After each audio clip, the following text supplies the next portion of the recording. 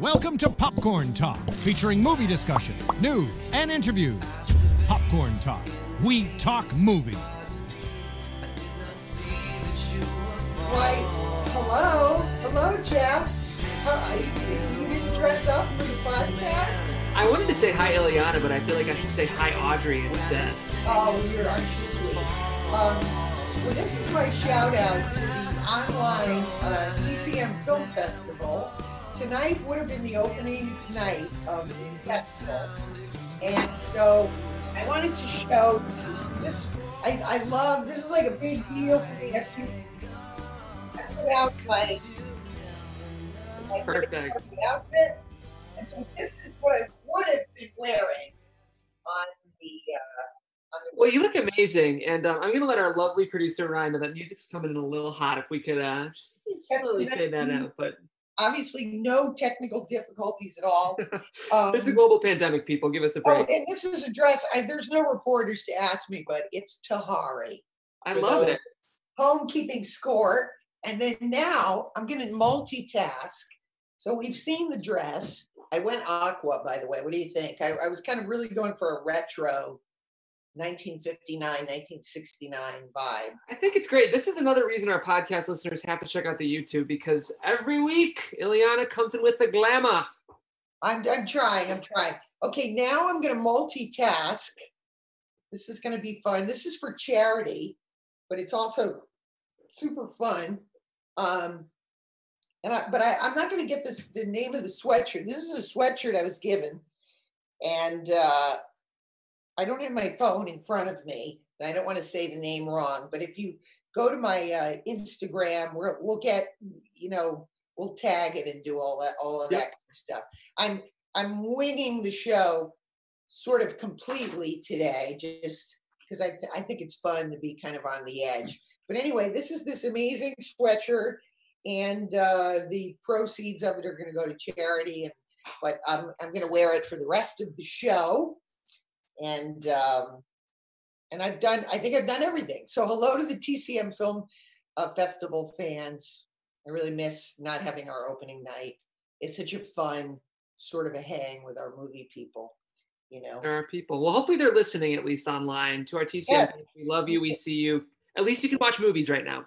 And we can get some questions from them. And then the other there's quite a number of funny things, but anyway, tell me about our guest today, because normally I like to prepare, but today I'm winging it. So Paul Fishbein is I would say he is sort of works on the fringes of mainstream filmmaking, but he is a filmmaker and very immersed in the world of filmmaking. So, Illeana, catch me up. Did he connect with you?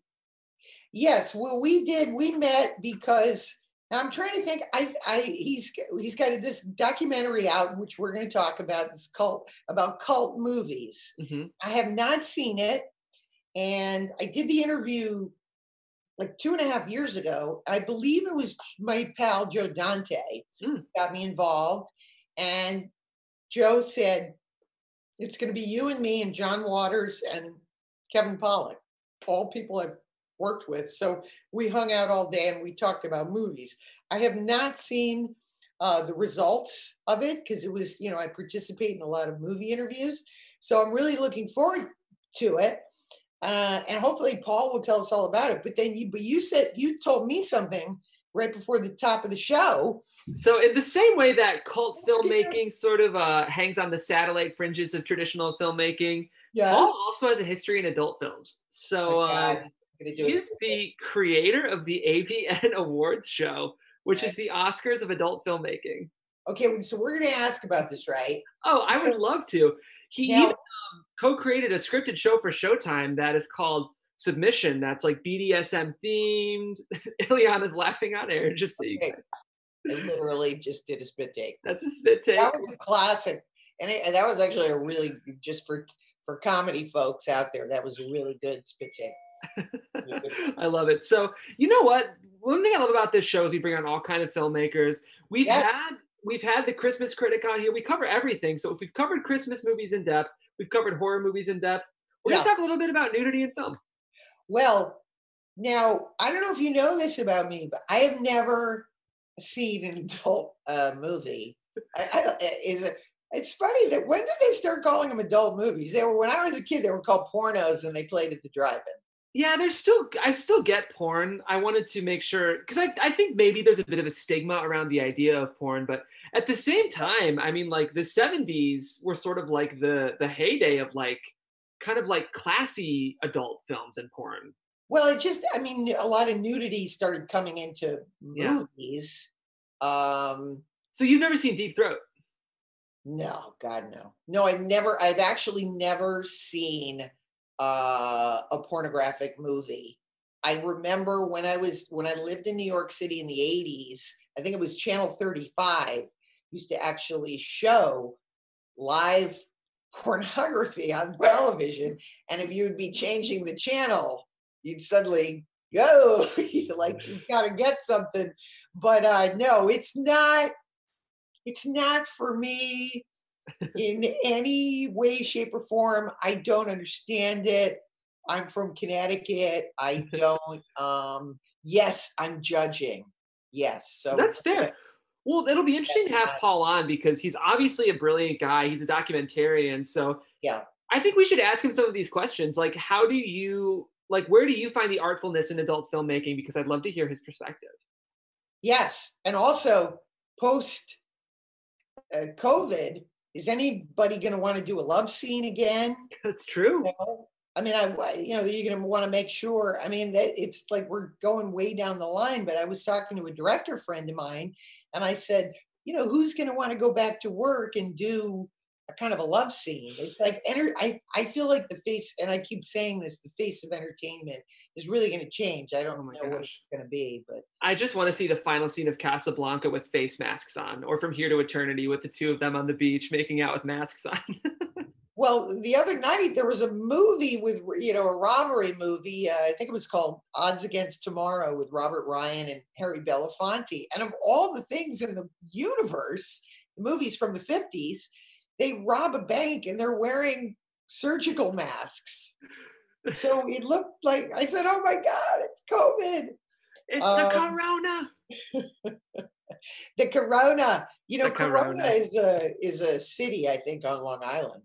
It's a tough time to be called Corona. There is a electronics store in Wisconsin, I believe it is, called COVID. Tough time to be called COVID, if that's an name. I know, I think we've mentioned this before. I have a friend named Jeffrey Epstein. Ouch. And he's an executive, at a company too. So not a good time for that name. Now, before we get Paul on, do we have any questions, or did I mess that up? I sort of tweeted we were going to be doing something, but you have any questions? I've moved to a new location in my house. Unlike the people online, it looks like you're in Maria Menounos' bedroom. What's happening there? I know. I joked the other day when I was on air, this is my bedroom. Just that's what it looks like. No, I'm at Maria's place. You've been there before. Right near their studio, they have a little office, and some of the Maria Shrine is here as well. So for the podcast listeners, our wonderful CEO is featured on the wall behind me. But yeah, it's nice. We're social distancing. Don't worry. I show up. I Lysol the key that I used to get in and go straight to the office and work here. But it's been good. Yes. What was I going to say? I was going to ask you something. Questions, which if you want, I do have one. Sure. Let's do a question. Why not? Got all the time in the world. They're wondering and hoping about Trailblazing Women. I don't know if you know anything about that series or if anything would be happening, but if it was happening, who's a woman that we haven't covered that you'd want to? Oh my God. There's so, I mean, I had such a bland answer. There's so many. I did, for me, I'm just going to say it. It's Barbara. Let's get Barbara. Yeah, Barbara Streisand, in terms of the trailblazer,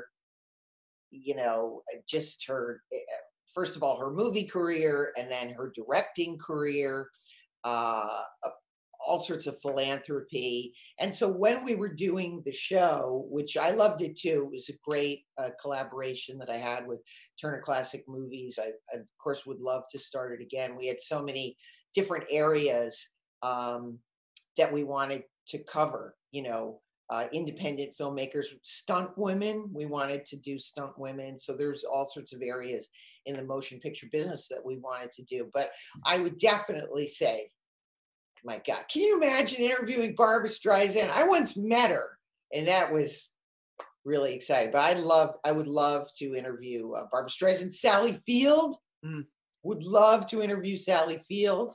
Just because. Have you met Sally Field? Cool. I've met her over the years. I feel like the two of you kind of have the same flavor. Maybe it's my hair. Maybe it's the hair. 60s hair today. The wit. Did you guys ever show up at the same auditions or anything? Me and Sally Field, no. But I'll tell you the craziest audition I ever had. Many, many years ago, there was a movie called they did a movie of Casper the Friendly Ghost. Mm-hmm. And it just was like, sometimes, I don't know why, like a movie will sort of gain heat and everybody in the world's auditioning for it. And I remember sitting in line, and I saw Sissy Spacek, I saw Faye Dunaway, I saw every, young actor in Hollywood auditioning for Casper the Friendly Ghost.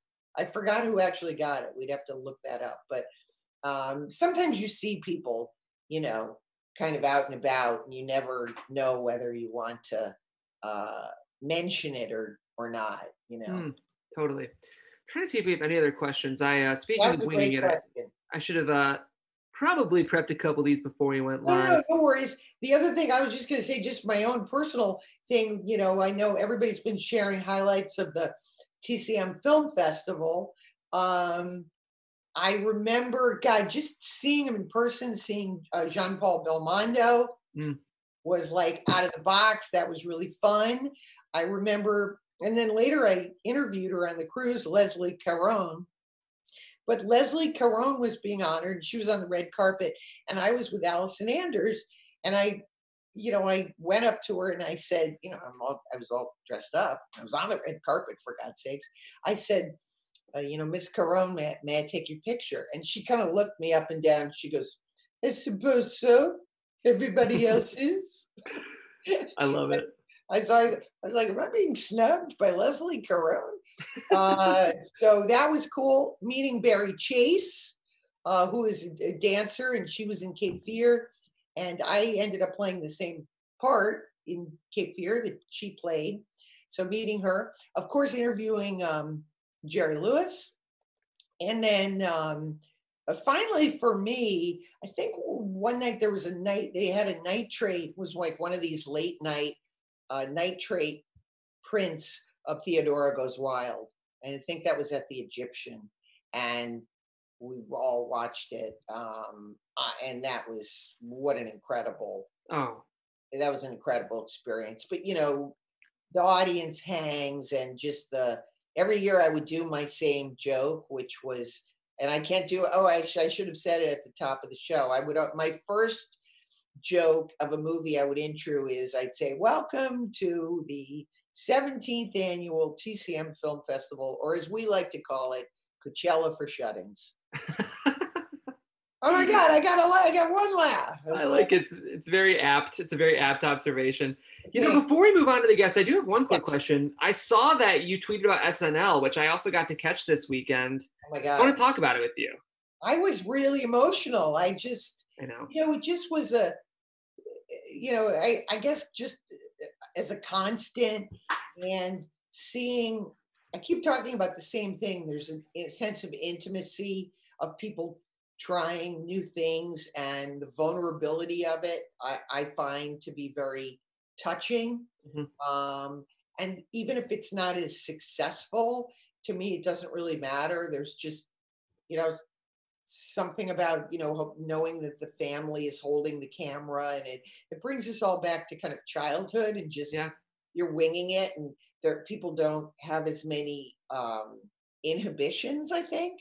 They're just trying things. It's very human. It's like very disarming and vulnerable. And SNL is such an institution that there is a sense of peace given to you when you're like, the show must go on.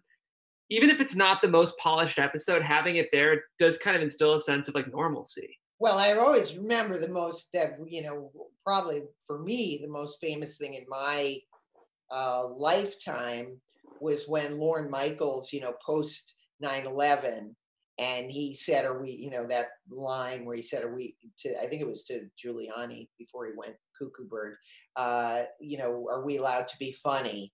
And I just thought that was just, again, touching. That's what comedy is. Comedy is, it's comedy and tragedy at the same, you know, at the same time.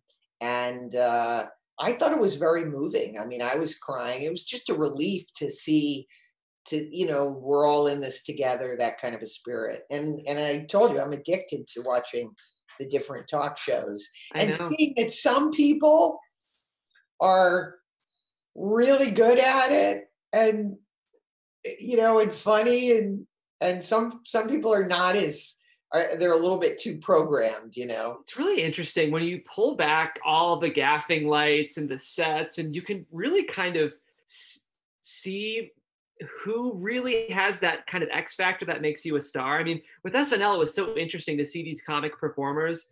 I'm not going to use any names, but I felt like some flew more than others, and it just shows you. You know, the sketch I loved, actually, that I'm going to recommend to our audience was a newer cast member named Egon Wodum, who, beautiful black young actress, did the makeup tutorial where she's drawing over her face. I thought it was brilliant. That is an example. Thank you for reminding me. Yeah. We're absolutely brilliant. And for me, yes, it helps, you know, sort of rethink someone. I also thought Adie Bryant, you know, I worked with on Shrill, but I was always a fan of hers before working with her. But I thought hers was hysterical. But yes, the makeup tutorial I thought was hysterical with the big eyebrows. I think she played it so straight, and then you can just do a little bit of almost like throwback, almost like old school, you know. Yes, it is. I said that 3 weeks ago when we were doing this, like the 1950s. Yeah. Ernie Kovacs. So people are just trying new things. This is a new medium, and we're trying to figure out, you know, what works and what doesn't work. And in my opinion, what works the most is honesty, is just humor that comes out of the, you know, out of the situation. And again, seeing people's houses, the inside of people's houses, and, you know, they get very cute. They start getting like show and tell where they're showing little things. There was a great thing on Jimmy Fallon with Gwen Stefani cutting Blake Shelton's hair. And she like completely shaved the side of his head off. And she was doing a really good job. And then all of a sudden I was like, okay, I think he just shaved off the side of his head. Oh, what a time. What a time to be alive. When the camera turns off, you know. So just all these things, like that would have never happened. You know, Blake Shelton would have not gone on the Tonight Show and said, Gwen's going to now, you know, cut my hair. Exactly. What a time to be alive. Yes. Anyway. All righty. Well, let's get Paul on the line. Move on. Ryan, if we're ready, we can go ahead and bring Paul on the line. We gave some of his credentials. Definitely a filmmaker who works on the fringes of what's considered mainstream, but incredibly important work and interesting work that we're excited to dive into. Paul Fishbein, welcome to the show. Thank you very much. Hi, Paul. Okay, remind us, we were talking at the top of the show, how did I get involved through this? I said Joe Dante, I think, called me, but yeah, well, a while ago. What happened was we had shot most of this documentary, which was really turning into a documentary series, and we had contacted Joe about hosting, but we thought it would be fun to sort of have a hosting panel. So we picked a bunch of names of people who we thought were kind of in the business, but there were film buffs that we knew had all the film knowledge and that would enjoy it. And amongst the names was your name and Kevin Pollak and John Waters. And we asked Joe, who do you approve of? And he approved of a bunch of people. And you said yes right away. And it was one of the easiest hirings we did. Wasn't that fun? I was so excited to see John Waters' wardrobe Yeah. Right. He had that. Like, I think I'm such a nerd. I secretly took photographs of all of his jackets. Well, I remember what you said when you walked in. I introduced myself and you said, "This is so much fun. I can't believe I'm getting paid to do this." Just to talk about movies. And you were like very excited. So I was. I mean, yeah. and with that group, my God. Yeah. John Waters is a cult. He's a walking cult movie, you know. Yeah. John actually didn't want to be interviewed in another movie about Pink Flamingos. He didn't want to just do another Pink Flamingos interview, but hosting he was happy to do because he could talk about everybody else's films as well. Yes. And so tell everybody and me the name of it and where we can see it so we can get that out of the way, and when's it coming out and all of that. Okay. So it's Time Warp, the greatest cult films of all time. It's a 3-part documentary series. Part 1, Midnight Madness, is coming out on April 21st. And that studies sort of the birth of the Midnight movie and repertory cinemas. And, you know, with Big Lebowski and Rocky Horror Picture Show. This is Spinal Tap, Pink Flamingos, Harold and Maude, Freaks, Reefer Madness, Eraserhead. And we have great interviews with Jeff Bridges and John Turturro and Jeff Goldblum and, you know, everybody from Spinal Tap, Michael McKean and Rob Reiner. Part 2 comes out a month later, and that's on cult horror and sci-fi. And then a month after that, it's the cult comedies and the campy movies. And the truth of the matter is, each of these 3 documentaries can be viewed independently. They stand alone. They're all about, each one is its own project. So if you watch the comedy one first and you watch the Midnight Madness second, it doesn't matter. And it comes out on the 21st on iTunes, Amazon, Vudu, anywhere where you rent or buy movies digitally. Oh, neat. So I'll probably watch it on Amazon. Yeah, Amazon Prime. You know, it's yeah. And do you have to buy or rent each one separately? Yeah, but they're inexpensive. But then at the end, in 3 months, it'll all be available as a package if you want to own all 3. So. Great. And will I get residuals? No, I'm kidding. I'm kidding. And so tell me some of the highlights of people's recollections. Like, let's start with Jeff Goldblum. Goldblum, of course. Well, Jeff Goldblum. Well, the funny thing about Jeff Goldblum was he was probably my favorite person that we interviewed. Jeff Goldblum's interview started while he was in the makeup chair. He started doing his interview with the director. They were talking. They walked onto set having a conversation about cult movies. We never said, he just sat down. We started shooting. And he never stopped talking for 2 hours. Yeah. The funny thing about Jeff Goldblum is he demanded that he have his own hairdresser and that we would pay for his haircut. And so the hairdresser, we agreed to pay for the haircut. He was doing it for free. He was coming to the studio. And then, I got the call that the haircut was going to be $1,500. And I almost fell over. I said, who has a $1,500 haircut? And he comes into the studio and he had the haircut, but the guy came with him and he was trimming him and everything. And then we went through this unbelievable 2-hour interview. We got so much material. You could just do an entire movie of Jeff Goldblum talking. At the end of the entire thing, he gets up from the chair and he says to everybody, I hope you guys got what you were looking for. And then he looks at me and he says, at least my hair looked good. And it was like, yeah, Jeff. But he was great. He was probably my favorite. And he talked about, we had him for Buckaroo Banzai, which is in part 2, but he talked about Harold and Maude. He talked about many, many movies. So he's in it a lot. Yeah, he's a movie buff. Yeah. I did a film.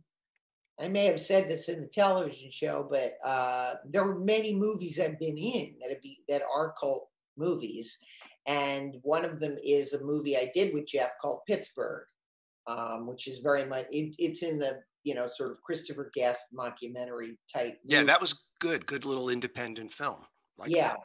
But again, sort of under the radar, didn't get a wide release. What did Jeff Bridges say about Big Lebowski? That, again, becoming one of the biggest cult movies of all time. Jeff loves The Big Lebowski. When we called his office, he talk about the biggest, maybe the biggest star that we got was the easiest person to get. His assistant said to Christine, our supervising producer, "Oh, Jeff loves The Big Lebowski." And we had an answer, yes, in 5 minutes. "Will you come to Santa Barbara and interview him?" Yes. And it was great. And he was talk about a big Oscar-winning star who is such a nice person, so low key, so self-deprecating, so friendly, so generous. I mean, you never know when you meet these people, but he was amazing. And he just told great stories. I don't want to give them away, but there's a lot of Jeff. There's a lot of Jeff. Well, I mean, I don't want to give away the highlights, but he talked about bringing his family to set one day and tells an outrageous story. Yeah, there's a great outrageous story about that.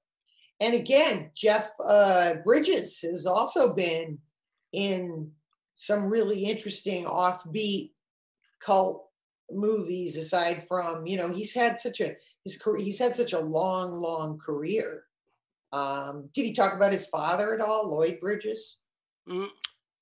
No, just in passing, talking about being in an acting family. But no, he talked mostly about Lebowski and the Coen brothers. And he's a photographer. And so whenever he shoots a movie, he takes his own photos during the entire production. And at the end of the production, he makes these beautiful books for all the cast members and crew. So he came in with his Big Lebowski book with these unbelievable behind the scenes pictures of people that didn't even know they were being photographed. And he just, he brought that to show us. I mean, it's just the kind of guy he is. Yeah. Beautiful. Now, what is the origin of the Midnight Movie? Well, the origin of the Midnight Movie, New York City, the Elgin Theater, a man named Ben Barinholtz, who unfortunately passed away as we were finishing production. We did get to interview him, and he is in this movie. And he was sort of instrumental in really creating the Midnight Movie. El Topo is pretty much known as the first Midnight Movie, but the one that really, before Rocky Horror, the one that really sort of put Midnight Movies on the map other than Rocky Horror was Eraserhead. And Ben Barinholtz really worked closely with David Lynch to get Eraserhead onto screens, specifically the Elgin Theater in New York, and sort of kept trying. The first time they showed the movie, like 8 people showed up, and then 15 people showed up, and it was the slowest word of mouth ever. But eventually Eraserhead became a phenomenon in that midnight showing in New York City, and then moved out to other theaters. And of course, Rocky Horror sort of became the quintessential midnight movie. And again, prior to home video, prior to DVDs or VHS, cable TV, if you wanted to see a movie, you had to see it in the theater. And if it failed the first time, you had to wait for it to come back. And sometimes they never came back.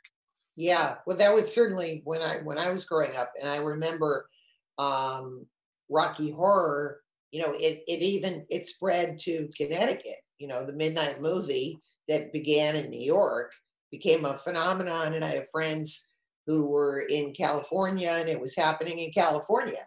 I think it's still going on, right? It's still going on. But the thing about Rocky Horror that sort of is quintessential characteristic of all these films is that they failed at the box office. They were failures.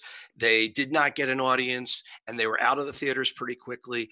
And in the days before home video, a lot of them got lost for many years unless they showed up on television. But something like Rocky Horror was never going to play on television.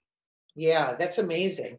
Yeah. So then, and how did the Midnight Movies at the any sort of drive-in movies that come up in this? There's a lot of these movies had their greatest success at drive-in, something like Texas Chainsaw Massacre, right? Which again was not a big box office hit when it came out, but continued to play as the second half of a B double feature, but did find an audience at drive-in movie theaters. And by the way, I just showed my 14-year-old daughter Texas Chainsaw Massacre. She's not even 14 yet. And she said it scared the life out of her. It is still one of the scariest movies ever made. And we also unfortunately lost Tobe Hooper during production, and we have his final interview in this, which was very, very, in fact, we lost a lot. George Romero died during the production. Right. We lost Stuart Gordon recently. We have his last interview. We lost Sid Haig, who we have his last interview, who for Devil's Rejects. I don't know. I think we're the curse of horror directors and actors. Yeah, well, I certainly remember, again, in my childhood, all the horror movies being at the drive-in, and they called it Dusk Till Dawn. Yeah. So it would be playing all night long. You'd have these horror movies. The fun thing about the Texas Chainsaw Massacre is we went to shoot Ed Neal, who played the hitchhiker. He's the only remaining cast member who's still alive. Mm-hmm. And we shot him in front of the house, the actual Texas Chainsaw house.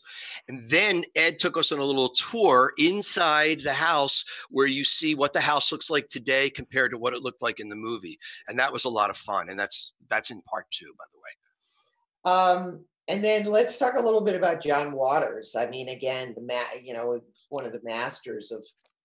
I'll tell you, want to hear something ironic? I guess this is ironic. I met John Waters at the Cannes Film Festival after the screening of To Die For. Oh. Your movie. And that's the first time I met him. And we were both friendly with Russ Meyer. So that was sort of the introduction. And then I didn't talk to him again until 2 years ago when we did the piece. And he's the quintessential cult director, I think. John is an American treasure. He really is. Oh my God. And I remember, watching his movies, which I think I talk about it was considered very daring and very forbidden to go to a John Waters movie back in my day. You really, Well, me too. In the 70s in high school, going to see Pink Flamingos was one of the biggest deals of my life. Mm-hmm. At that point, being a film buff and feeling like it was forbidden, and being one of the insiders who knew what Pink Flamingos was, and then was able to tell everybody else about it. That was the best. Yes, I believe I told him when we were doing the scene with the woman eating the eggs scarred. Edie the Egg Lady. Edith Massey, she's a classic.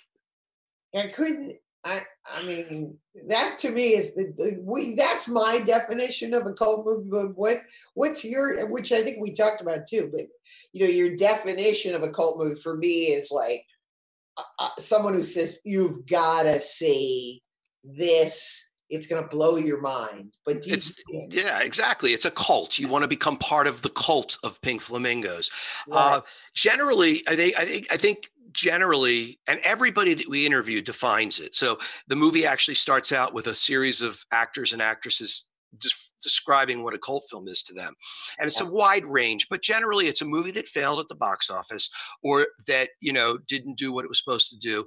That is generally a good movie, but generally has some outrageous elements or something that makes it completely unique, that finds its audience through word of mouth and becomes sort of a cult of that movie, where it's like, yeah, you got to see this. And that's how something as bad as The Room becomes The Room. It's something that, it's past word of mouth, and it's, definitely has some elements that are going to be like, oh, that's outrageous, or that's crazy, or I've never seen that before. I'm glad you brought up The Room. I was actually just about to ask about that movie. Yeah. First of all, in some ways, The Room is one of like the most interesting films I've ever seen. It's such a fascinating watch, just because like part of the appeal is like, how did this happen? How did this get made? But to me, that's an example of a movie that there's no really redeeming artful elements to that film. So like, do you feel like some level of quality has to be a prerequisite for a cult film? Well, I think Kevin Smith, who's in our documentary for Clerks, which is one of the cult films, he talks about The Room. And I think he kind of sums it up by saying, these were a bunch of guys, they may have had no idea what they were doing, but that they had so much passion to do what they wanted to do, that hell or high water, they got that thing on the screen. Mm-hmm. And it didn't matter how good or bad it was. It didn't matter how bad the acting was.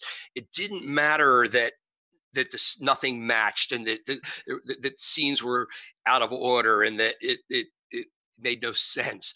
What mattered is they got it done. They got it made. And then that theme sort of stretches a little bit to Ed Wood, who his Plan 9 from Outer Space is included pretty much in the same section, where it's the same thing. It's just the love of movie making or just the passion to get it made sometimes is enough. And then it may take years, like with Plan 9 for Outer Space, to appreciate it for what it is. And in the case of The Room, it was an accident. And it became the first film to really, really replicate that Rocky Horror experience in many years. And a lot of it was an accident, but that's sort of the charm of it. Yeah. Did you see The Disaster Artist? Yeah, and that's discussed in detail as well in our documentary. How about Dolomite? I'd love to ask, just because that recently. I was going to add Dolomite. I love Dolomite and all of those Rudy Ray Moore movies. But when we started this project, we were only going to do a 2-hour documentary. And we had about 200 films that we felt were worthy, including Dolomite. And what it really came down to after a while is there's probably 10 or 12 that have to be in no matter what. And then the rest of them, you have to sort of say, who can we get? Who's going to be able to, who are we going to be able to talk to about it? So some really great cult films like Dolomite get left out because Rudy Ray Moore had passed away. There wasn't really anybody to speak to. And, we were able to get Pam Grier. So Coffee and Foxy Brown made it from that era. But you just, we could have done 35 hours on this and still not gotten every film that really would be considered a cult film. But Dolomite Is My Name is terrific. I heard your podcast with Larry and Scott. That was great. It just totally captured it. And I predict that will become a cult movie, because I don't know if it really got the success it should have. I just thought Eddie Murphy was incredible. Well, because it's on Netflix, it's going to have an audience and it's always going to be found. It's hard to kind of figure out what is a cult film in the age of streaming. Like, if you can stream every movie, how does something become a cult film? Right. We included one film in our horror section that we felt became a cult film through streaming, and that was the god-awful Human Centipede. And by the way, the lead actor of that guy died last week too, which I can't believe. Oh no! Yeah, we're really bad news for the horror genre. But Human Centipede really became word of mouth through streaming, through video on demand, in the same way that we're releasing our movies, like just renting on Amazon or iTunes. And then eventually Netflix picked it up, but it never would have found an audience for not that word of mouth. But it's very hard in this era to think what could the next cult film be? And I don't know if it's gonna be a Netflix film, What was interesting about Human Centipede was I almost feel like the trailer was what turned that movie into a cult film. Because I remember that was what went viral. Just like the trailer, like pitching the log line. I think just purely the shock of like, this is a movie that's coming out. To me, that's sort of what cemented the cult element of the film. Yeah, one of our producers, Irv Slifkin, begged me to take it out. He hates it so much. But we have a great interview with Ashlyn Yenny, one of the 2 female stars, and Tom Six, the director, is a character, and his interview is great. He's out there, and so we definitely had to leave it in. As disgusting as Human Centipede is, and it is pretty disgusting. Well, I think that there's always, that's sort of part of the fun of the cult movies, is that there's always going to be, I can't believe you didn't include that, because everybody is so passionate about the cult movies that they like, Yeah, I mean, we're getting very excellent response. People love it, but we're getting a lot of crap from people who are saying, how could you not include The Harder They Come? And I go, you're right. The Harder They Come should be in there. But if you can't get Jimmy Cliff, then you can't put The Harder They Come in there. So we're getting a lot of that. I can't believe you didn't include this movie. And we're like, yeah, if there's volumes 5, 6, and 7, it'll definitely be included. Well, hopefully there will be. I mean, we certainly need things to watch. You could also do, you could program a film festival with watching the movies and then having the films play in rotation. Be a great film festival. Yeah, because again, what's always so fun about these kind of movies is you hear about films you hadn't heard of, and then it makes you want to, whets your appetite. Yeah, and I think that's one of the benefits of a documentary like this. There's going to be films that people are going to go, I never saw that. I've got to see. I mean, I don't know that anybody hasn't seen Spinal Tap, but I got to see Spinal Tap, or I have to see Freaks. I never saw Freaks. What is, you know what I'm saying? Or Reefer Madness. These movies that are just not in the mainstream. Like, I got to see The Naked Kiss or Assault on Precinct 13 because they've never really been in the mainstream at all. What about movies? Are there any cult movies that have something notorious to them? I'm thinking of the movie Detour that stars Tom Neal, and Tom Neal was this very nefarious character, and he assaulted someone. Do you think sometimes cult movies always have a little bit of a dark element to them? Well, no, I don't know if it's necessarily dark in the production side. I think there are some outrageous elements that make them, like, I think you used the word notorious. I mean, obviously the end of Pink Flamingos is notorious for Divine. The Sam Fuller film Naked Kiss. Michael Dante, the star, I mean, he's basically playing a child molester. And he talks about Sam Fuller talked him into this and admitted to him, this could hurt your career, but 50 years from now, people are going to be talking about The Naked Kiss. And I don't know, you couldn't make that film today. Nobody would touch that film today because it's very notorious. It's also a terrific film, but it's a little on the edge. And I don't think you see that film made in today. I love The Naked Kiss. There's a certain woodenness to the acting, though, and to all of Sam Fuller's movies, but that you kind of get into. It's sort of, it reminds me, I mean, I know it's, hard to relate this, but it's like Ann Biller's movie, The Love Witch. There's a certain quality to the woodenness that is part of the film. And all of Sam Fuller's movies, to me, have that same quality. Yeah, I know what you're talking about. I will say, though, that The Naked Kiss has maybe the greatest opening sequence in movie history. Yeah, I know. It's unbelievable. And then you guys talk about that in the documentary as well. Yeah, that is great. I remember the first time I saw it, and that was a movie too that people had said, you got to see this, you got to see this, and then I saw that and Shock Corridor. Shock Corridor, yeah. And White Dog, by the way. Oh, and White Dog. Yeah. Which is a movie. Now, for years, when I was in New York in the 90s, I think they showed it at, Lincoln Center or something like that. And that was the whole thing was that it hadn't been in circulation. They hadn't been allowed to see the film. It never got a proper release. Yeah. It never did get a proper release. I think now you can get a Criterion version. So it has its proper release, I guess, for history. Yeah, that's true. Okay. I mean, who would have thought, did we ask John Waters that? Who would have thought that his cult movies are getting Criterion collection? Yes. Polyester with the scratch and sniff card. Yeah, that was wild. What year was that? Because I remember going to the theater. I wish I still had my card. I do have it. In fact, I could show you. I don't want to move out of the screen here. It's here in my office somewhere. But I think it was, what year was Polyester? Well, it was after Desperate Living. So 81. 81. There you go. I was going to say sometime in the 80s. Yeah. I definitely remember going to the theater. It may have even been like I just gotten to New York or something like that. I don't know. But I remember, the cool kids. You went with the cool kids to see that one. That was great. The scratch and sniff card is 40 years old and it still works. A little bit. Still works a little bit. It's probably is it valuable?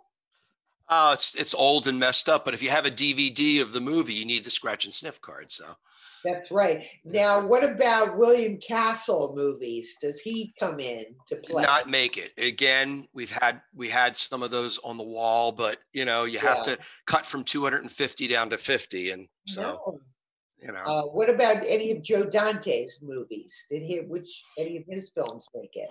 No, I think Joe's movies are a little more mainstream, and they were big hits. I mean, Gremlins was a big hit. Inner Space was a big hit.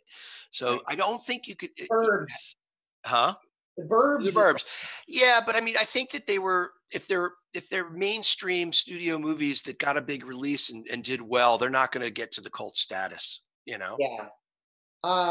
It'll be interesting again once we come out of this. There's so many movies that or things that are happening. This is this whole void of people not really seeing things, and will they catch on?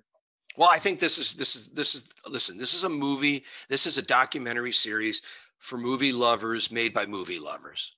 I mean, that's why we asked you to be one of the hosts. We love movies. We love cult movies. It's what I've always wanted to do. I've always wanted to do stuff like this growing up. Mm-hmm. And so when you have the opportunity, you're going to make it big and you're going to make it bold and you're going to make it fun.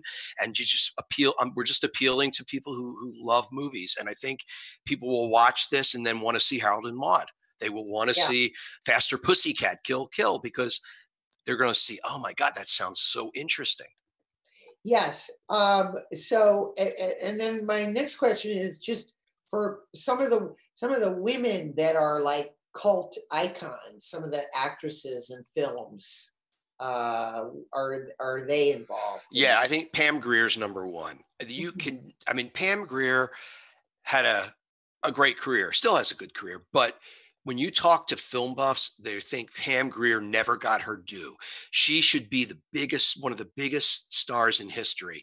And when you go back and you look at those movies, they were bold and she was empowering and she took control of a situation and she did. Can I use language or not? It's fine. Yeah. She didn't take shit from anybody. And I think as great as Pam Grier is, I think a lot of film people think she's underrated. And so she's definitely, and she gets and her interview is great because she is a conversationalist. Another one that you could talk to for 3 hours and like Jeff Goldblum and ask 2 questions and she'll just go and go and go. So we interviewed her a couple times. Oh yeah. There are any other women? I know a lot of women from horror are quite famous. They do the rounds, doing these, collectible shows and things like that. In terms of horror movies? Yeah, what I'm trying to think of. Well, our horror movies included, like I said, Texas Chainsaw Massacre, and unfortunately Marilyn Burns passed away. We did the 2 George Romero movies, Night of the Living Dead and Dawn of the Dead. We did The Devil's Rejects. We did Human Centipede. So Ashlyn Yenny, the star of Human Centipede, is great in this. We did Devil's Rejects. We did Reanimator. Now, Mary Warrenoff. We could talk about Mary Warrenoff a little bit. Mary Warrenoff, who is in 3 of our cult films, is one of the most fascinating and interesting and underrated actors of any generation. And so she was in Death Race 2000, and she's hilarious. She's in Rock and Roll High School, and she's in Eating Raoul. And she is fantastic. And so Mary gets a lot of play in this. And they call her one of the great cult actresses, but she's just really a great underrated actress. She really is. What other films has she been in that we would know aside from those films? I'm trying to think of, did she only do cult movies, or did any of these actors sort of cross over and do? Well, I think, a cult movie by definition, nobody sets out to make a cult movie. If you set out to make a cult movie, you're going to fail. Cult movies, you don't say, oh, I'm going to make a cult movie. No, cult movies make you. They find their audience. So I don't think Mary Warrenoff, when she made Eating Raoul, I mean, she talks about her and Paul Bartel. They would get a little money, they would shoot. Then they would run out of money. Then he'd have to raise more money. And then he would buy film. And then they would shoot. And he would call her up and say, all right, I got some more money. Let's shoot some more. That's like not cult filmmaking. That's just handmade, filmmaking. And they hope that it's going to be a big hit, and it bombs, but then it finds that audience. Right. So, I mean, and I think in the case of the Roger Corman movies, Rock and Roll High School and Death Race 2000, nobody thinks they're going to be big hits. The Roger Corman movies, and yet they go on to be a couple of the best cult movies of all time. Yeah. And Rock and Roll High School in particular. I mean, she is hilarious, and the movie is great. And we have Alan Arkish. We have an interview with Alan Arkish. He's one of the best people you could ever talk to. He was just fantastic. Again, encyclopedic. Another film buff, you know, and just another film buff. So, but I don't think you can't set out to make a cult film. So if a filmmaker does that, forget it. You know, look at the trauma films, you know, Toxic Avenger, and they try to make cult films, and that's why they don't have cult status, because they were self-conscious. They were trying to do this, you know, it doesn't work. Did you do, I may have mentioned this in the documentary, I never got to see it, but my, you know, in gimmicks with cult films, my older brothers went to see Mark of the Devil. Yeah. And they got the vomit bag with the, right. You know, I mean, come on. This is just great. Yeah. Well, that's the big famous scene where they just cut the guy's tongue out and it looks so real. That I saw at a drive-in movie theater growing up in Philadelphia. Can you believe our parents just sent us off to see it? Now, I wasn't allowed to see it, but I was like, I want to see Mark of the Devil. I had parents, but they weren't present. I mean, they allowed me to take a train from Philadelphia to New York City to go see pro wrestling by myself at age 14. So it was very different back then in the 70s. I know. I mean, all these, with all the horror movies, but I just remember, oh my God, what was the other? Then there was a movie that came out. What was it? The Basket Case series. Oh yeah, Basket Case. Yeah. What about those? Well, Basket Case. Interesting thing about Basket Case, that was really a home video cult movie that came out at the very beginning when people were putting out VHS. So it didn't really get a cult following in theaters per se, but in the days when people were getting their VCRs for the first time in the early 80s, there weren't that many movies available. So you read everything because you were so excited to have the VCR. And I remember Basket Case came out from a little company called Media. And at the time I was in college and I was working at Movies Unlimited, which was the biggest video store and, you know, went on to be the biggest mail order video company in the country, but it was the first big superstar. And I was working there and, you know, we could not keep Basket Case in stock. And we were talking about 40 or 50 copies at a time on rent every night. And then I would say that was a cult film brought on by home video. Later examples of that would be something like Office Space, which is in our documentary, where that movie completely failed at the box office, but then look how popular Basket Case is today, strictly through home video.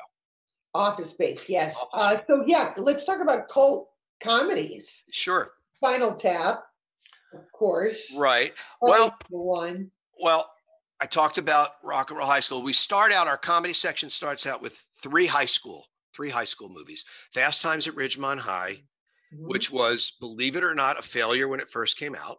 Wow, I didn't know that. Rock and Roll High School, and then Valley Girl, which is a particular favorite of our director, Danny Wolf. And it was cool to kind of meet Martha Coolidge and talk about how she made that movie and what she went through to make that movie. Actually, and Amy Heckerling, who did Fast Times at Ridgemont High. It's interesting to talk to female directors from that era fighting their way uphill in a male-dominated industry to try to make the movies that they wanted to make, and the fights that they had with the studios to make them. Yes. Great stories. And so they deserve their cult status. And then we kind of move into Napoleon Dynamite, and we have the entire cast of Napoleon Dynamite. Wow. Everybody wanted to do it because everybody that was in that movie loves that movie. So that was a lot of fun. Wow, you're right. I forgot about that. And that one came out of nowhere. Exactly. It changed fashion. It changed perceptions of what a nerd was. It made being a nerd cool finally. And so that was important. Yeah, that's interesting. Comedy one. Any other comedy? Well, Office Space is Mike Judge. I love that. And it was great. And we have a bunch of the people from Office Space who are in it, talking about it. I have a couple of comedy questions. I hate to interrupt, but I just rewatched MacGruber last night. Some of those SNL films, I don't know if you caught like Hot Rod or like even Pop Star recently, I thought was a pretty underappreciated film. Any like 21st century comedies that you think of? Super Troopers, Kingpin. You know, Super Troopers was an utter failure that became a big hit, you know, and we got Jim Gaffigan. Now he's only in it for a short time, but boy, it was great to have Jim Gaffigan talking about that because it did a lot for his career. You know, he's one of the top stand-up comics in the country now. Kingpin, which was great because Peter Farrelly said nobody wants to talk about Kingpin. Everybody wants to talk about something about Mary. And so he was so pleased that we loved Kingpin and thought Kingpin was really a unique cult film. And I guess Best in Show is fairly recent, which is, which is amazing. Which is another one I showed my daughter recently that she loved. So such a funny movie. Yeah. Yeah, it's so funny because you think of the comedies as almost becoming that they're successful. You don't think that but every one of the ones I mentioned was a failure when it first came out, so that's why There's Something About Mary is not a cult film, because it was a big hit. But Kingpin, the one that they did right after, they said, well, I guess everything we're going to do is going to be a big hit. And it was a total dud. And it's actually a really great, very, very funny movie. Yeah, that one really has some famous people in it. And I always think of that too, as someone incredibly famous, that they got in the cast, and they're doing something completely different than they ever did before. Not that it would make your list, but like The Cable Guy with Jim Carrey, something like that. That's a bit of an underrated film, don't you think? Totally. And nobody liked that film because they wanted to see Jim Carrey do the same thing. It was really subversive. It really was, yeah. The off-brand, movies. Well, comedians playing villains is its own brand, Yeah. I mean, not really villains, but Jerry Lewis and King of Comedy. King of Comedy. King of Comedy was great. Is a cult movie. Well, we had that on the list. We thought it might be a little too popular, but it could have made it, and it may make volume 4, 5, and 6. Well, here's an interesting question. So for instance, when I was in school and King of Comedy came out, it was just a failure. And that's one of those things that we talk about. Now it's considered a success. It took years and years and years for it finally, now people say it's a masterpiece, but it was, for many years, it was not considered. I think it made people uncomfortable. Yes. I think it really made people uncomfortable. Yeah. And that sort of has its own, it either works or it doesn't work, Right. I think people were really uncomfortable with the De Niro role, and Jerry Lewis was not funny. He was playing it straight. And I think sometimes when you have expectations and it doesn't reach your expectations, you don't get it right away. It takes multiple viewings, Are there any movies that are like wonderful catastrophes, like Valley of the Dolls, which was a movie that I participated in a live reenactment in the 90s of Valley of the Dolls. I don't know if you remember. Well, Beyond the Valley of the Dolls is in our documentary, the Russ Meyer film. Yeah. And we do have most of the living cast from that as well. I think Showgirls is a good example. Showgirls is a bona fide cult hit right now. And we have Gina Gershon, who was great, talking about the very fact that it was such a disaster and was so laughed at, and yet everybody that talks to Gina Gershon all these years later, all they want to talk about is Showgirls. And she says, where were you 20 years ago? Now all you want to do is talk about it. And it was a disaster of a film. Everything about it was a disaster. And yet today it's a quotable. There's Showgirls festivals. People go to midnight screenings dressed up. People recite the dialogue. It is a bona fide cult film. And I think more so in the gay community than it is the straight community, although it's pretty funny there too. Yeah. Oh, wow. That's a great Showgirls. So now I know that Jeff is dying to ask you if we can segue briefly, because we're running out of time, and if you're comfortable, I know nothing about the adult film industry, but he said you were peripherally involved with the adult film industry. Yeah. My claim to fame, I got detoured on my way from Philadelphia to Hollywood. I had a 30-year detour. I founded AVN, the Adult Video News, the magazine, and the AVN Awards, the famous porn awards in Vegas. That's my fault. So I created that. I'm from Connecticut. I don't know. Everybody's from Connecticut. He said it's but so what, without being too graphic, what sort of awards do people get? Well, we had Best Picture and Best Actor and Best Actress. Oh, I thought it was going to be Best. And we had Best Cinematography and Best Screenplay and Best Sex Scene and Best Orgy and Best Lesbian Sex Scene. And, you know, it became a real industry unto itself. Yes. I'm working on, right now, I am working on a scripted comedy television show. I have the pilot. And I have a great pitch, and I'm trying to pitch it out and try to tell that story on television as a half-hour comedy. It's a pretty outrageous story because I'm a total nerd, and I had no game and no idea what I was doing. But the reason I started AVN, Adult Video News, because I was a film buff and because I had a journalism degree and I was working at Movies Unlimited, and I didn't want to work in retail, and I wanted to be a writer or a publisher because I published magazines, but I wanted to come to Hollywood.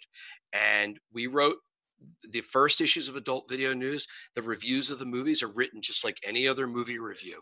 We were so serious about it that our seriousness, we became this standard that people look to, like Variety is to the movie industry, or Billboard was to the music industry. My magazine was to the porn industry. Yeah. And I got out of it 10 years ago to pursue a more mainstream career. And of course, ended up doing a bunch of adult documentaries for Showtime. And a scripted series, right? Huh? And a scripted series as well. Yeah, it was called Submission. It was a low budget, sort of a female director who I'm friendly with. It was sort of her answer to what 50 Shades of Grey should be, because she felt 50 Shades was incorrect. And I don't know. I think I'm out of license with Showtime, but it's available. It's available various places. So 6-episode series. It's probably on their app, the Showtime app. Post COVID, is there going to be an adult film industry? I think I left the industry right around the time where I felt it was ending, meaning once it was available online for free. Right. All of my customers who were video producers and movie makers who used to advertise with me, they started to lose their businesses pretty quickly. And once my ad dollars started to go down the tube, then we were dependent on sex toy ads. And I just, it was time. It was time to get out. I don't like the idea of porn being free on the internet. I think there should be a barrier of entry. I don't like the thought of kids being able to get it. I really don't. Everything you say sounds pornographic now when you say pornographic. I'm sorry. No, I'm sorry. I'm kidding. I don't hide from my past. I try to embrace it. Oh, there's no, and like I said, I know nothing. I just didn't, it's just not my cup of tea. But I remember working with actors, and they'd go on a plane and they'd go to Vegas for the awards. That was us. Yeah, that was us. Yeah, so it must have been a big. Oh, it was a big deal. I mean, we had anywhere from 3,000 to 6,000 people. We had a television contract with Showtime. I mean, it's still on Showtime. I think we started that probably in the early 2000s. So it was a big deal. We had major stars, and every rapper or hip hop artists wanted to play the show. And I can't tell you the number of celebrities who came to watch the show, who stood in the back or came backstage, and it was a big deal. That's what I'm telling you. Yeah, it was the truth. I'd be doing a movie with some very sophisticated actor. Oh, I'm going to blah blah blah. Yeah. Like, really? Yeah. We talked with John Cameron Mitchell. He has pretty graphic sex scenes in his films, and he says, sex can be used on screen as like a toolbox for an artist. In the same way that painters have a variety of colors, you can use sex as a storytelling device. Yeah, exactly. John's in our movie. Hedwig and the Angry Inch made our list, so he's in there, and he was a fantastic, really intelligent guy. There's a lot of interesting stuff to say. But yeah, Short Bus was pretty hardcore. I mean, it was hard. What do you say? Pretty hardcore. It's a hardcore pornographic movie. Yeah. Yeah, it really is. I remember when it played up at Sundance and people walked out, and it was a big. Yeah, it's like Lars von Trier. I saw one of his films in competition at Cannes had hardcore penetration. I can't believe I'm seeing this. If this played in the States, he'd be going to jail on obscenity charges. Here, it's he's Palme d'Or potential. Yeah, it's so strange. Again, movies. Movies reflect the society, and so sometimes it's strange. Like I'll look at movies of the 90s, and there's, you know, there's a lot of violent scenes, sex scenes, raping of women, and, you know, that you look at it now and you go, this would never fly today. Yeah. So I think everything goes through kind of transitions. And we were talking at the top of the show, when I was growing up, you know, pornography movies, there was like the X-rated, and they play at the drive-in, you know, Andy Warhol movies and things like that. Right. You know, the film that I was mentioning, the Lars von Trier film, was called The Idiots. Now, I know later when he did Nymphomaniac, there was some explicit sex as well, but the one in Cannes Film Festival was The Idiots.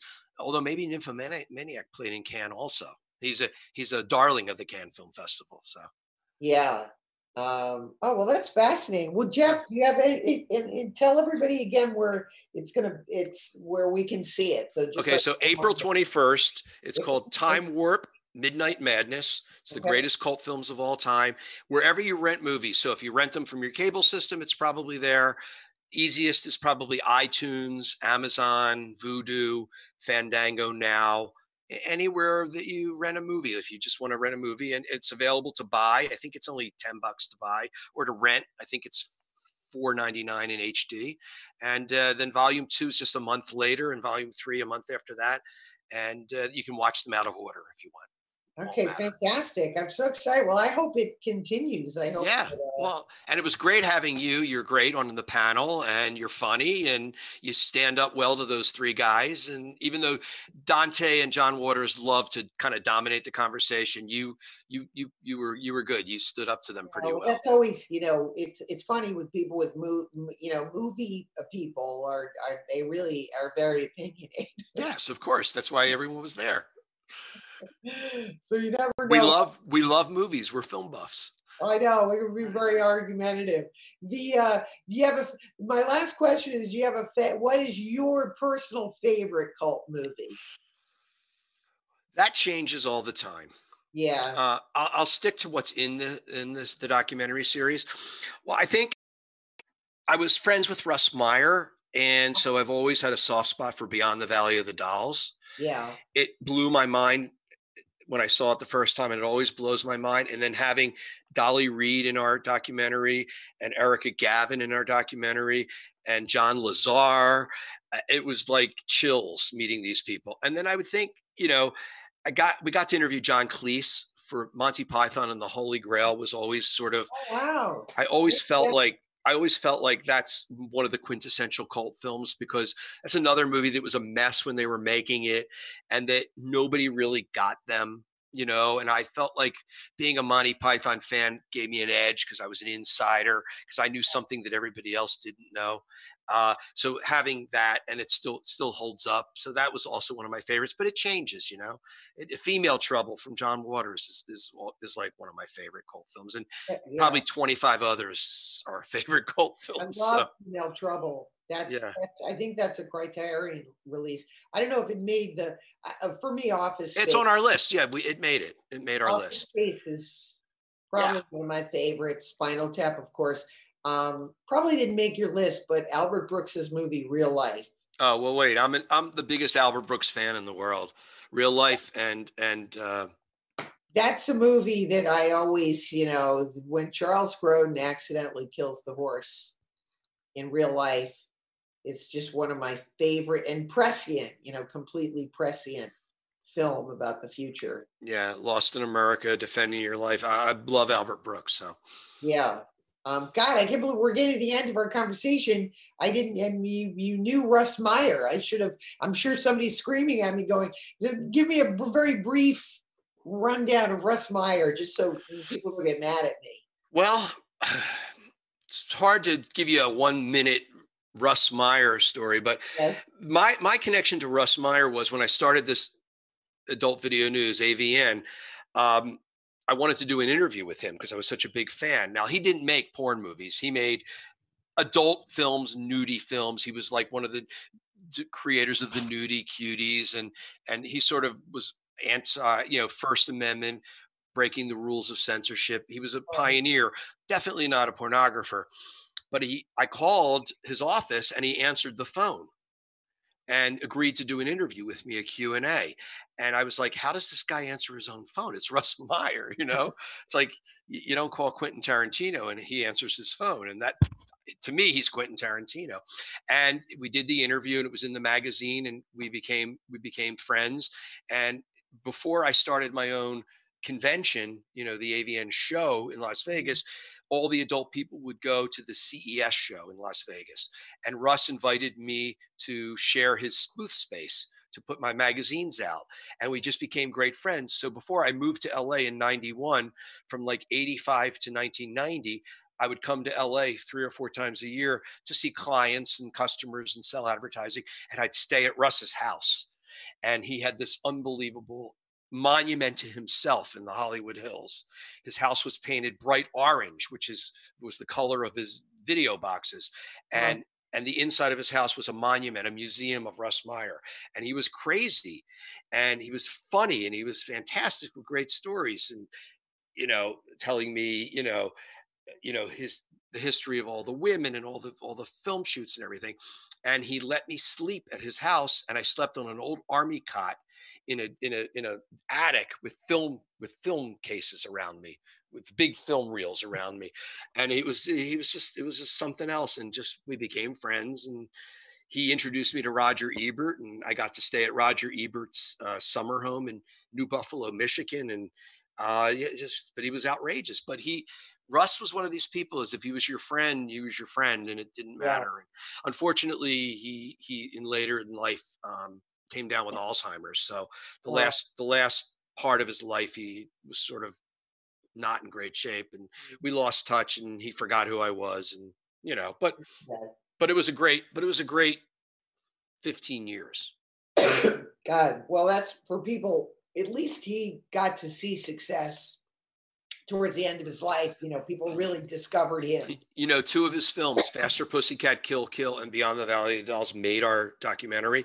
If he knew that we were calling his film cult films, he would be very angry. My films are not cult films, Fishbein. They are masterpieces. They are not cult films. And that's how he would talk. And he would call me Fishbein. He wouldn't call me by my first name. So. Beyond the Valley of Dolls also, I believe, has a Criterion release, doesn't it? Yeah, yes. Yeah. It's a really good one. It is a masterpiece. If anybody hasn't seen that, if I could recommend one film, that's the one to see. Okay, you're right. That's a good one. And although, man, it's so fun to see it with a crowd. Oh yeah. The first I saw it at my house, and I said, all right, I get it. It's fun. But then I saw it in a crowd. Yeah. It played at the Arrow in Santa Monica about 1.5 years ago. Uh-huh. And Dolly Reed introduced it, and it was fun to see it with a crowd again. Yeah, it's definitely fun. All right. I first saw it in college in a film course. Actually, a teacher taught it in my film course, so that's where I first saw it. Well, he definitely has a lot of, it's not schlocky. It's cool camera angles, and obviously Tarantino influences, and yeah, everyone. You talk to any filmmaker, they love Russ. Yeah, the colors of it are nice. California, locale, all of that. And Faster Pussycat Kill Kill looks like a John Ford Western. So, and it's beautiful, and it's black and white, and it's amazing. So I recommend those 2 Russ films for sure. Yes, and that Beyond the Valley of the Dolls was interesting. Again, in my lifetime, went from, because when Siskel and Ebert would do the show, and Siskel would always jibe Roger Ebert about it, and then by in his lifetime, it became a huge sort of art house masterpiece. So good on him. Yeah, absolutely, absolutely. There was supposed to be a Hollywood film based on Roger and Russ making that movie. And for some reason, Will Ferrell was supposed to play Russ Meyer, which was weird casting, but it fell off. It never happened. And then Adam Rifkin is supposed to be doing, or was trying to do, a TV series based on Russ's life, which hopefully will happen, because Adam's kind of an interesting filmmaker as well, and loves Faster Pussycat and loves Russ Meyer as well, and also has some great Russ stories. So he was going to turn those stories into his TV series. So Adam's a doll. Is he in the movie? Yeah. He's great. Is he the best on camera? I mean, he talks about, I invited him to talk about Russ Meyer because he was working on this TV series. But then he talked about Harold and Maude, and he just talked about a bunch of films. And he's also another person who could have been on that panel, film buff. But he's got a great personality. He's terrific on camera. So. I love Adam. He's great. These are all my buddies who I miss. We're all in quarantine. Anyway, well, we're all in quarantine. Well, thank you so much for being on the show. Well, thank you for having me. And watches it. And thanks for being part of the project, which we appreciated it. I know it's been a couple of years, but it was worth waiting for. Totally. It was, I said, we get to hang out. I was having lunch with Joe Dante and we had us lunch. It was, we had fun over lunch. I remember what's fun about days like that is that the discussion doesn't end when the camera's off. We went into lunch and we were, remember what Kevin Pollak said? He said, let's do this every year. Let's just do this once a year. Let's plan next year's now. I love that. Yeah. Kevin and I have made a number of films together. I think he's number one in amount of movies we've co-starred. We've been in like 4 or 5 movies together. Yeah. So I miss seeing Kevin. Well, when you watch the movie, you'll see him sitting right next to you. Cutting me off, listening to John. If Joe Dante and John Waters dominate, they deserve to dominate. Yeah, they were amazing. What am I going to add to what the master? You added plenty. Trust me, it's very valuable. Trust me. All right. Well, thank you. Thanks for being on the show. Anytime. Thank you very much. And we'll talk soon.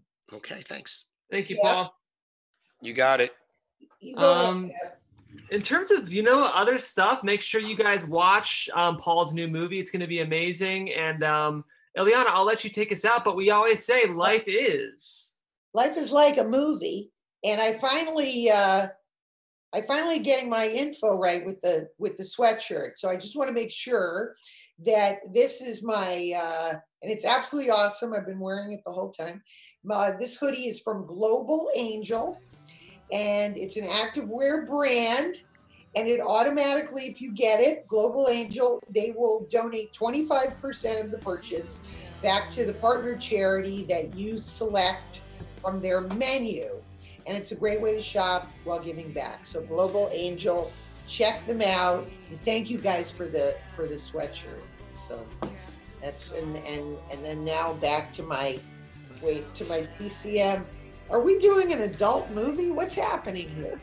What is happening here? Now I'm back to the glamour. We're going to end with a TCM Film Festival. And Jeff, I miss you. This is so... I know, but we'll be back next week. I'm out to a couple people, Illeana, so we can talk after the show. But until then, life is like a movie. I hope you enjoyed the podcast. And keep watching movies, and we will see you next week. So long. From producers Maria Menounos, Kevin Undergaro, and the entire Popcorn Talk Network, we would like to thank you for tuning in. For questions or comments, be sure to visit popcorntalk.com. I'm Sir Richard Wentworth, and this has been a presentation of the Popcorn Talk Network.